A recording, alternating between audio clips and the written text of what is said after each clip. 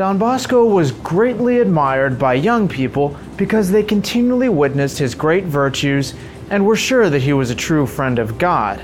They regarded him as a living gospel, a model priest, and a faithful portrait of our Lord Jesus Christ. Young and old boarders and non-boarders in the oratory school for boys attributed to him the power of doing wondrous things and even miracles, to which they readily testified. As the years went by, they never lost that conviction. Hundreds of them have talked about things they saw or were told about by companions. Today I'm going to recount to you a series of miracles performed by this great saint for our times, transmitted to us in writing and collected by Father Chiala. You're watching The Miracles and Prophecies of St. John Bosco, a project of America Needs Fatima. I'm your host, Matthew Miller.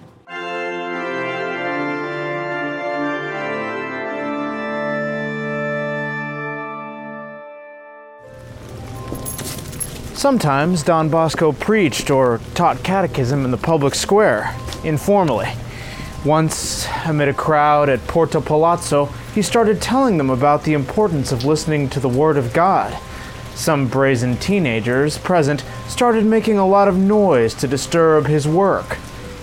As Don Bosco warned them to keep quiet, a certain impish boy shouted, "We don't want to hear any sermons." Don Bosco said to him, "If you were to become instantly blind, would you listen to God's word?" "I doubt anyone could blind me," the young brat shot back. At the same time, he turned to one of his friends and shouted, "Are you afraid, you scoundrel? Why are you hiding from me? Come back here." "Can't you see that I'm right next to you?" his friend answered. "Whatever is the matter?" "No, I can't see you. Oh no, I can't see at all." Everyone was struck with terror and begged Don Bosco to restore the boy's sight. Falling to his knees in tears, he implored, "Please forgive me, Don Bosco. Pray for me." Don Bosco replied, "Well then, say an act of contrition.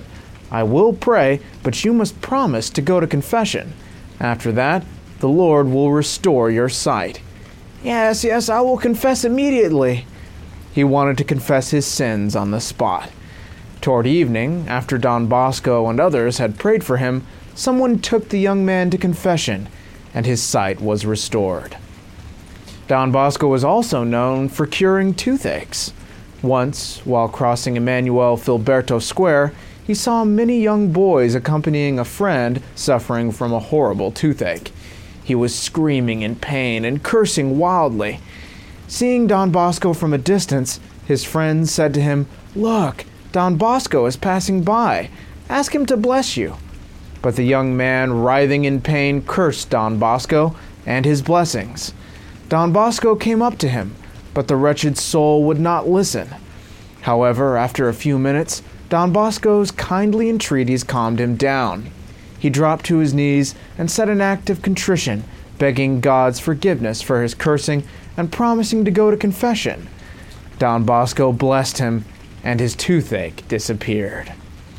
As news about such episodes spread, people afflicted with toothaches flocked to him, asking for a blessing, and were cured on the spot. Don Bosco wanted to reduce the flow of requests and prevent people from attributing the healings to him.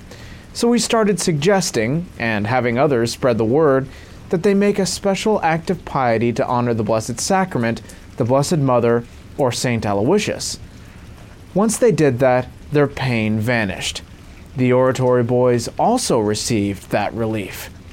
Charles Gastini often told us this story. One Sunday, suffering from a severe toothache, he went to bed. After church services around 11 a.m., Don Bosco heard him groaning and went to see him. "What's the matter, dear Gastini?" he asked. Writhing in pain, the poor boy could hardly answer. Don Bosco placed his hands on the boy's head and drew it close to his own chest. As if by magic, the pain disappeared. Don Bosco often operated such cures at the oratory. Joseph Brosio wrote this account to Father John Bonetti. "One day I was in Don Bosco's room. A beggar came asking him for alms because his 4 or 5 children were starving. They had eaten nothing since the day before. Don Bosco looked at him compassionately, then looked through his things and found 4 liras, which he gave to the beggar with a blessing. The man thanked him and left. Don Bosco then told me he was sorry for having been unable to give him more, even 100 liras, because the man had spoken the truth. I asked, "How do you know he was telling the truth? You don't even know where he lives.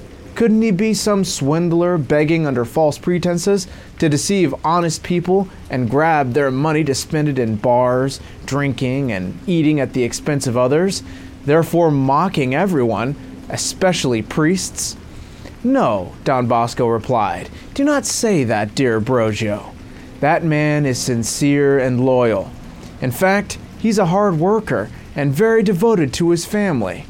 Misfortune alone has reduced him to such dire straits." "How do you know all that?" I asked Don Bosco. He held my hand tightly and looked me in the eye as if confiding a secret. He then said, "I read his heart." "What? Do you mean you can read my sins as well?" He laughed and said, "Yes, I could smell them." He really did, for whenever I forgot to mention a sin or fault in confession, he would remind me of it exactly as it had been. How could he have known unless he read my heart? Besides, I lived at least a mile away from him. One day, I made an act of charity at great sacrifice, and no one knew about it. As I arrived at the oratory, Don Bosco came up to me and took my hand as usual, saying, "Oh, what a lovely reward you've stored up for yourself in heaven by that sacrifice." "What sacrifice?" I asked.